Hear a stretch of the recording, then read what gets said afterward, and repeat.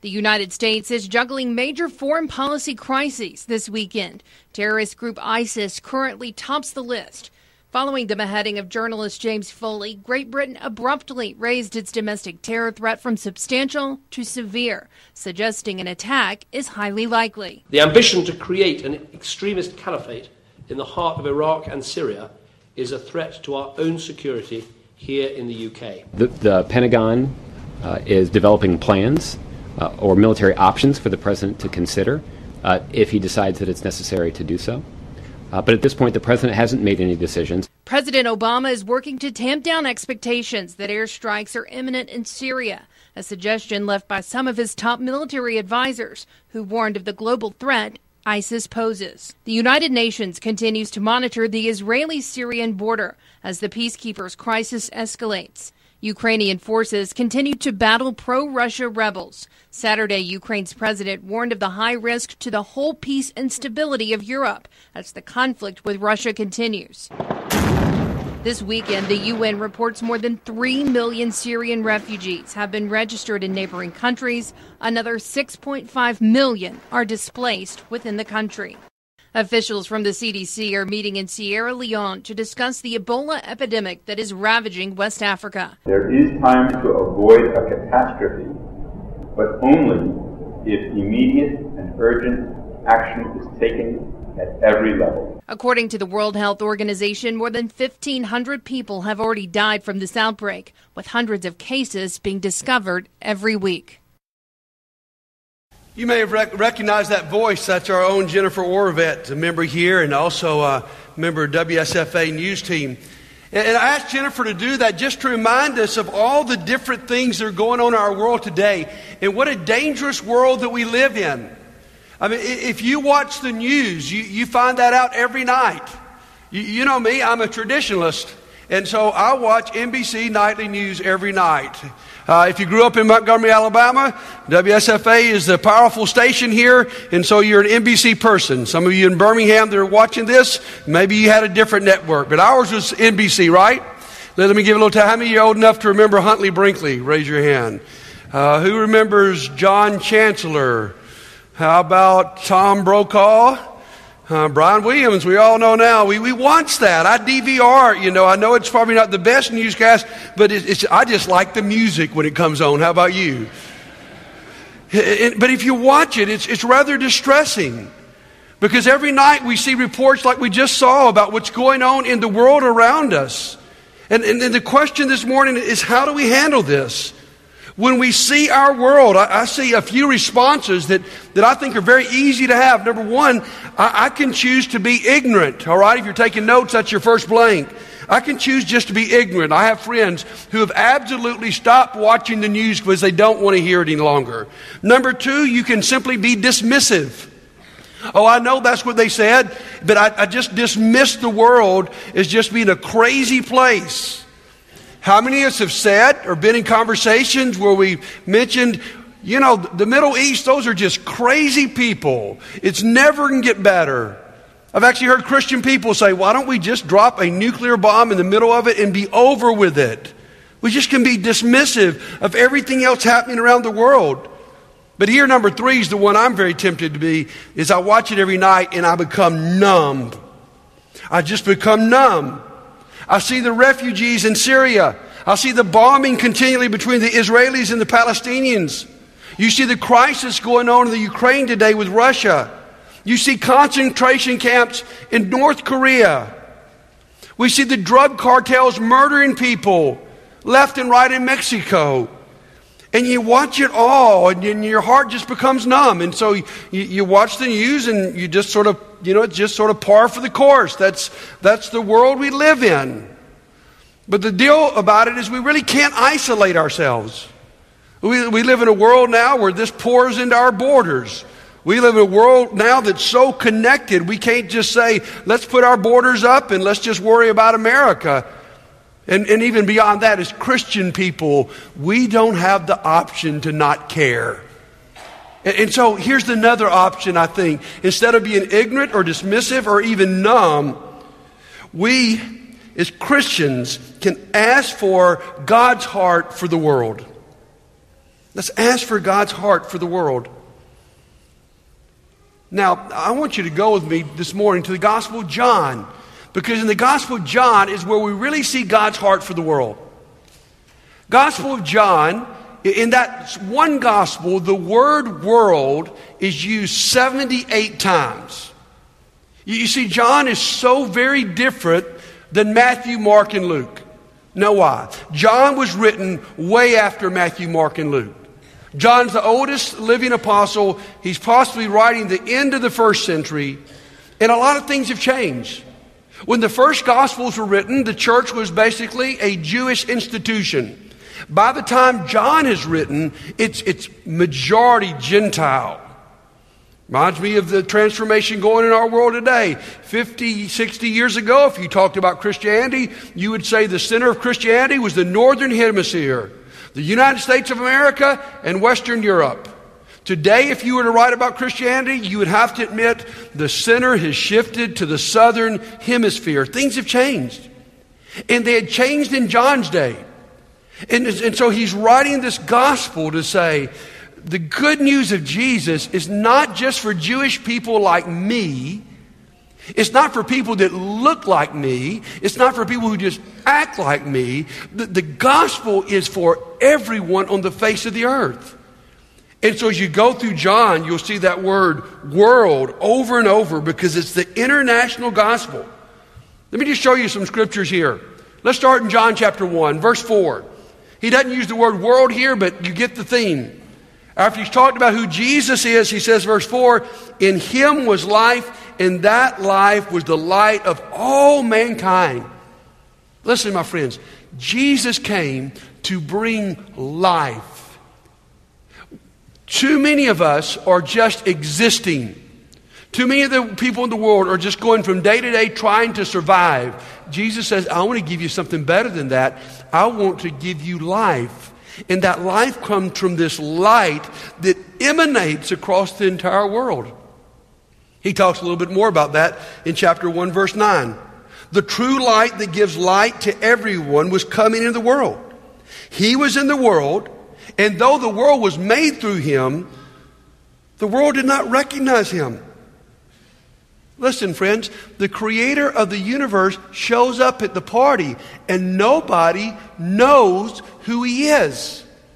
God was so completely different than what they pictured, they didn't get him. But by the end of chapter 1, somebody knows who he is. It is John the Baptist. Look in verse 29. The next day, John saw Jesus coming toward him and said, look, the Lamb of God who takes away the sin of the world. He's that sacrificial lamb that is able to cover not just your sin, not just American sins, not just Jewish sins, but the sins of the whole world. And then by the time we get to chapter 4, Jesus is in Samaria. Jewish people looked down on the Samaritans. They were half-breeds. They worshiped incorrectly. They certainly couldn't be people of God. And yet Jesus encounters this woman with so much baggage, turns her life right side up, and she begins to teach her village. And look what we find out by verse 42. They said to the woman, we no longer believe just because of what you said. Now we've heard for ourselves, and we know that this man really is the Savior of the world. John's going to say it over and over. Chapter 6, it's after the feeding of the 5,000, and everyone's coming to Jesus expecting him to be the grocery store. I mean, he's the bread line. And Jesus says in John 6, you guys like my bread, but let me tell you, I've got bread that you can eat where you will never be hungry again. And then in verse 33 he says, for the bread of God is the bread that comes down from heaven and gives light to the world. Gives life to the world. And then by chapter 8, after he's had that encounter with that adulterous woman, John puts, when Jesus spoke again to the people, he said, I am the light of the world. Whoever follows me will never walk in darkness, but will have the light of life. John looks at things very simply. There is living in light and there's living in darkness, and Jesus comes in a dark world. The newscasts in Jesus' day were no better than ours, and yet Jesus comes as the light. And then by the time we get to chapter 12, even the arch enemies of Jesus, the Pharisees, are afraid that Jesus has gotten out of control. Listen to what they say in verse 19, chapter 12. So the Pharisees said to one another, "See, this is getting us nowhere. Look how the whole world has gone after him." It's an amazing movement. And then by the time Jesus prepares to leave, he looks at his disciples like you and I. And he says in chapter 17, verse 18, "As you sent me, as my Father sent me into the world, I have sent them into the world." The Father sent him, and Jesus sends us. What does it mean to be a missionary? It means to be sent. And Jesus says to each one of us, you are a sent people to the whole world. It might be Tanzania. It might be Turkey. It might be your neighborhood. It might be where you work. It may be where you go to school. But everywhere you go, you don't go on your own. You go as one that is sent by me. Now write this down. To John, the Apostle John, this idea of the world is not a vague concept of this massive people that make up the world. It's about individuals. That's what I love about the Gospel of John. Oh, the theme is this is a universal gospel. But no gospel is more focused on individuals. In fact, my favorite way of studying the Gospel of John is to just go and study one encounter with Jesus and somebody after another. You can almost track it. You can start over in chapter 1, and you can see that Jesus meets Andrew, encounters him, and then he meets Peter and encounters him, and then there comes Nathaniel. You got all these one-on-one encounters with Jesus. Because yes, the gospel is for the world, but it's for an individual. And then you get to chapter 2, and Jesus saves his mother from social embarrassment at a wedding scene. And in chapter 3, he encounters Nicodemus, that leader from the Sanhedrin who's interested in what this light looks like. And then in chapter 4, he encounters this woman, this Samaritan woman, who's been married and divorced 5 times and living with a man now and all this baggage, and yet she meets Jesus. And then we go to chapter 9, and he encounters a blind man. I skipped chapter 5, where he encounters a lame man by a pool that he heals. And then we go over to chapter 12, and it's Lazarus being resurrected from the dead. And so this universal gospel is the gospel that comes not simply to the whole world as a mass, but to every individual in the world. The universal gospel is the individual gospel. The universal gospel for the whole world begins to be the message for one person. Wow, we need to see that, don't we? It's easy to become numb to the whole world. It's easy to love the world. I like what Charlie Brown said, the great theologian Charlie Brown. I love mankind. It's just people I can't stand. You ever feel that way? It's easy for us to stand here and go, yes, God loves the world, and we need to love the world. But the question is, can we love each individual in the world?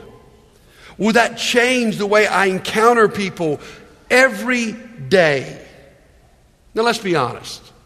It's really easy for us to just have this vague concept of the world and even watch the news every night and go, okay, that's still going on in Ukraine. Oh, yeah, the Middle East is still a mess. North Korea is still run by a crazy, cruel dictator. And it never touches us. You know when it touches most of us? Is when we've gone there. You could hear the statistic from now to the rest of your life that Malawi is the third most impoverished nation in the world.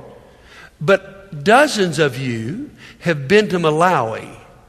And so it's not just a statistic. It's somebody you love. It changes you.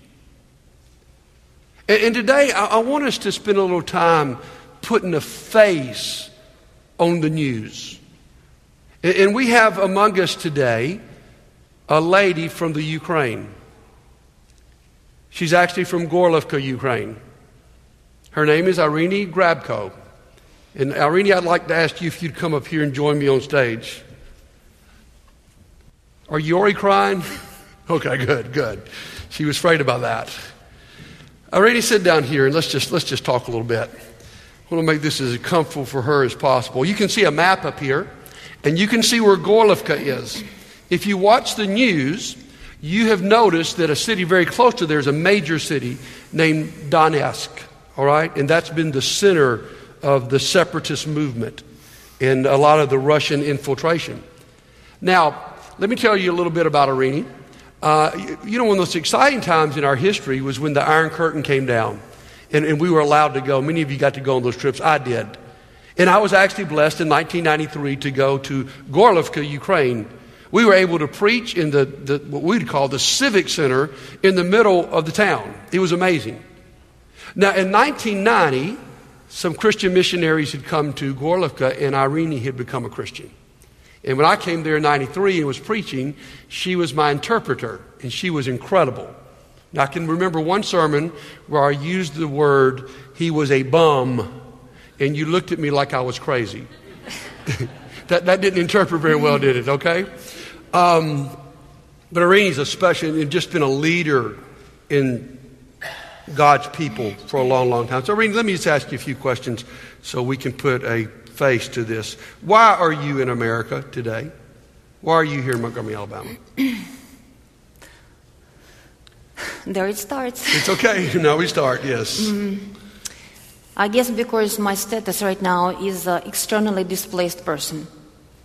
Okay. Well, tell us what's happened in your hometown of Gorlovka. In May of this year, we started witnessing some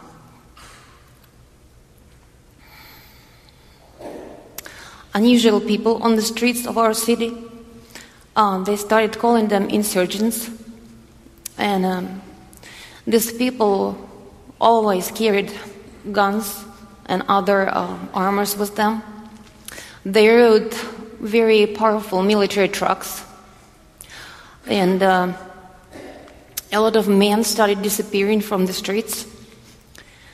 And because I'm running a very special facility in Gorlovka, it's a pretty big facility where foster care family live.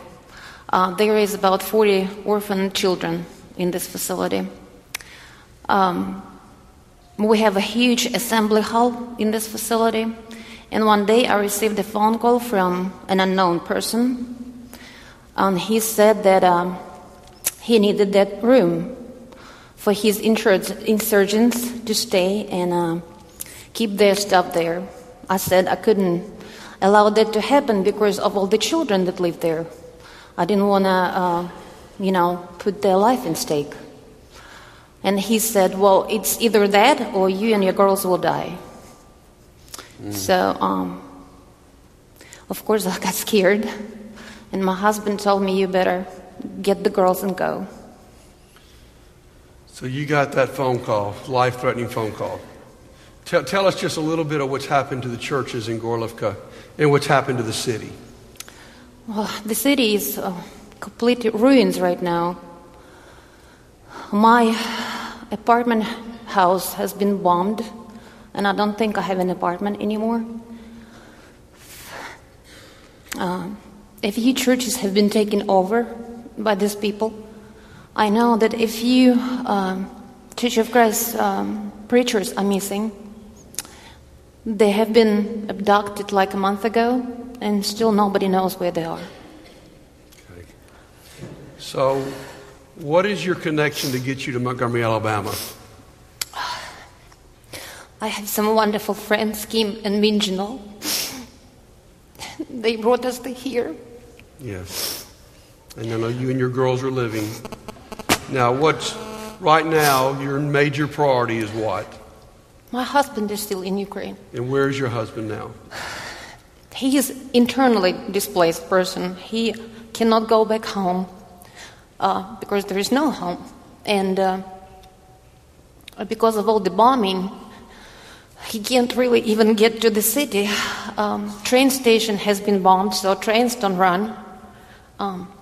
Roadways have been bombed, and all the roads are blocked by these separatists. So he has been staying in different refugee camps. So he's sort of isolated. I know that he's been to the U.S. Embassy over and over trying to get a visa to immigrate. What is the roadblock to your husband joining you here? Well, America doesn't want, immigrants. And every time he goes to get his visa, they think he's an immigrant and they're not going to let him come. This will make you sad. I mean, every time he goes to apply for a visa, he has to take hundreds of dollars, which is hard to come up with. And every time he's been 4 times, is that right? 3. 3 times, about to go the 4th. And every time, the problem is not the Ukrainians right now. The problem is our government will not allow him to come. And so one thing we're pleading for, if there's anybody here that might have some inside track to help us with that, we would love to be able to help get him here. And Irene, what kind of visa are you on? Traveler's visa. A traveler's visa. And it will run out in November, correct? Now, the one thing that would be very helpful for her staying here is if she could get a job. She's been working with these orphans. But it would have to be a job that somehow matches what you do in the Ukraine. So, Irene, would you tell us, in this terrible situation when our brothers and sisters are being persecuted and a city destroyed, in a very lovely city, what would you want us to pray about? It would be probably easy for me to say for the Christians to have strength and faith, because I'm here and they're there. We probably need to pray for God's mercy. Yes. Because that's what we all need right now there. We want to believe here in a God that's powerful enough to save. And I've asked Irene's daughter, Kate, if Kate would come up here. Kate actually sings opera in the Ukraine. There's a beautiful tape they have of her singing in the State Opera House in Kiev. And I'm going to ask her to sing a song in Russian for you. I think you'll recognize the tune as she gets started, but it's our statement in our prayer of faith.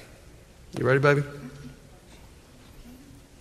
Нужно всем сострадание, надежная бесконечность и благодать Твоя. Нужен нам всем Спаситель, Спасителя надежда, надежда мира.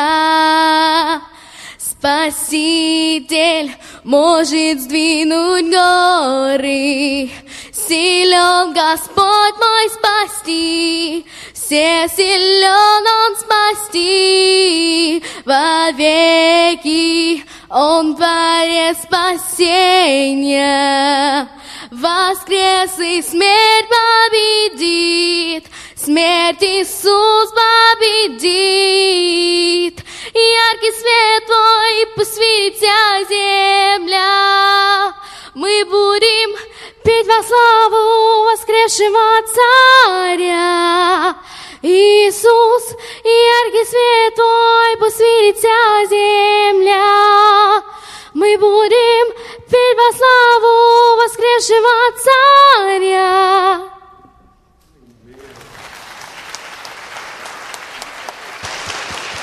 Hey, Kate, stay up here a minute. Hey, Kate, stay up here a minute.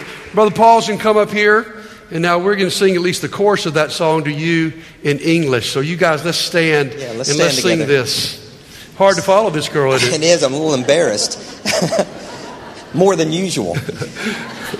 Savior, He can move the mountains. My God is mighty to save. He is mighty to save forever. Author of salvation. He rose and conquered the grave. Jesus conquered the grave. Savior, He can move the mountains. My God is mighty to save. He is mighty to save forever. Author of salvation. He rose and conquered the grave. Jesus conquered the grave. Amen. Give these ladies a hand as they go to their seats. How exciting to see such love and such faith in the midst of such disaster. And today I want to close out by introducing you to a dangerous prayer. You might say possibly is our last prayer in this series. This is the most dangerous prayer that we have prayed so far. And here it is.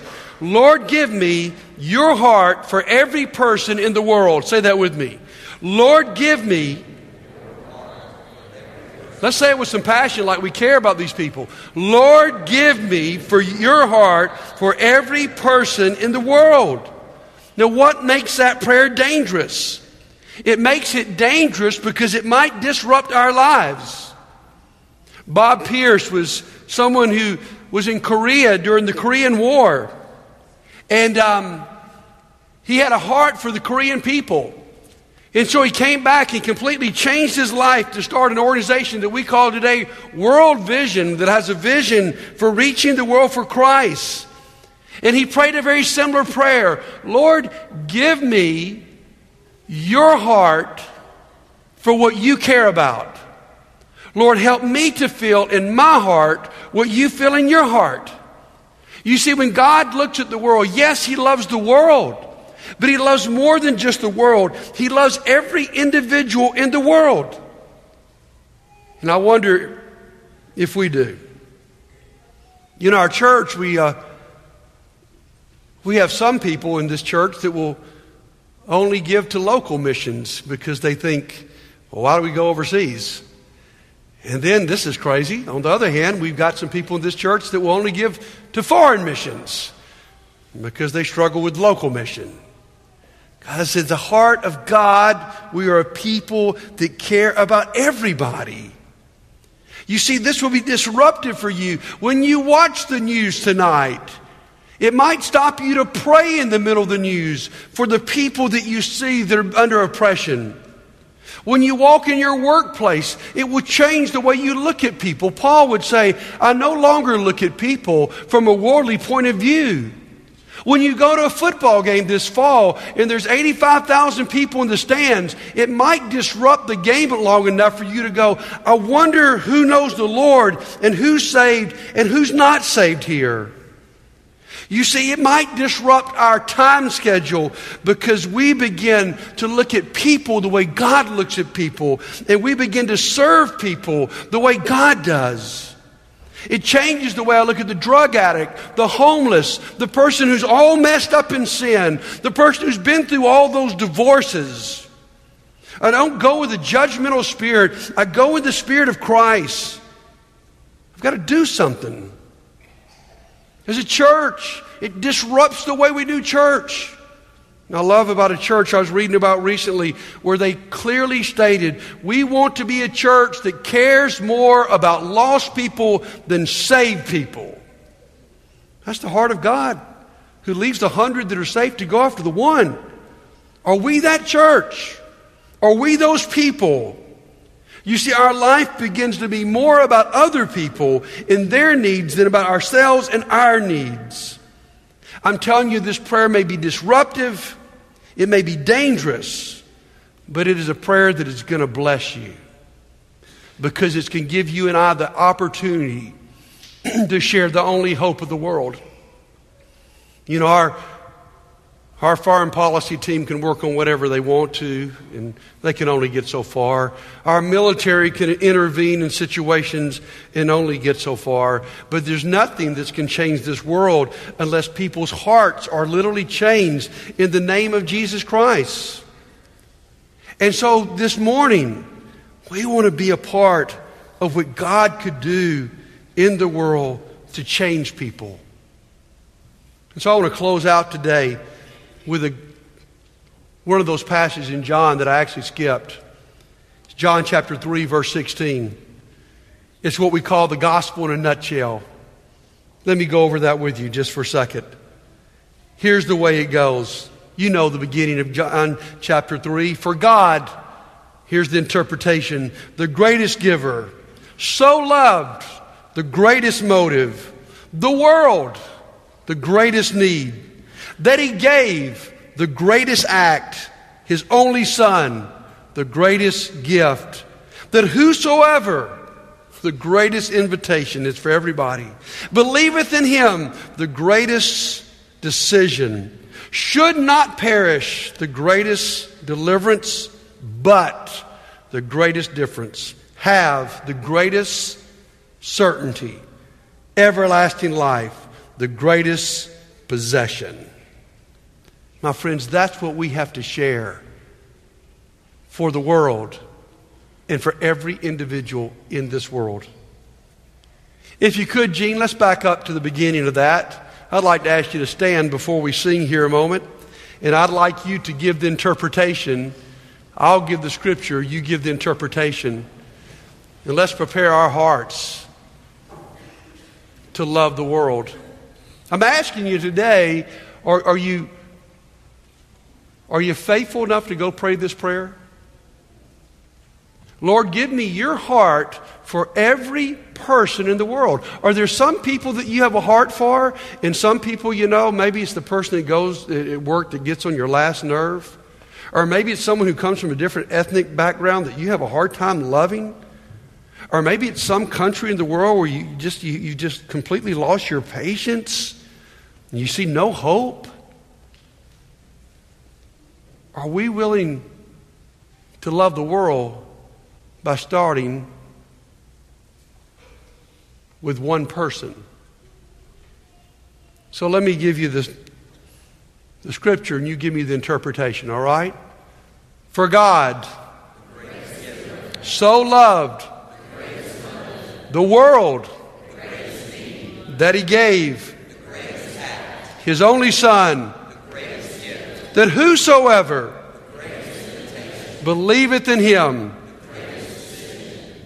should not perish, but have everlasting life. My friends, that's what we have to share. You see, let me tell you, John never got over this. John probably wrote the Gospel of John when probably AD 85. 10 years later, he's writing 1 John, close to death. And yet he can't get over the fact that God loves the whole world. Not just a Jewish person like him who grew up thinking it was only for him. And so in 1 John chapter 2, verse 2, he's still singing the same song. He's talking about Jesus again. And he says, He is the atoning sacrifice for our sins. And not only for our sins, but also for the sins of the whole world. I want you to know this morning that Jesus is that sacrifice for you. And if you're that lost person today, today's an opportunity for you to be saved. Before you walk out of here, you could be buried with Jesus Christ. You could go through His death, burial, and resurrection and be resurrected to a brand new life because He's the atoning sacrifice. Your only hope is what He's done for you, and you could put that hope in Him. And then as we leave this place today, I want to remind us that we leave understanding He's not just the atoning sacrifice for us. He's the atoning sacrifice for the entire world. And I hope today that you have put a picture on the face of the world. Let's sing together. If you need to come right now.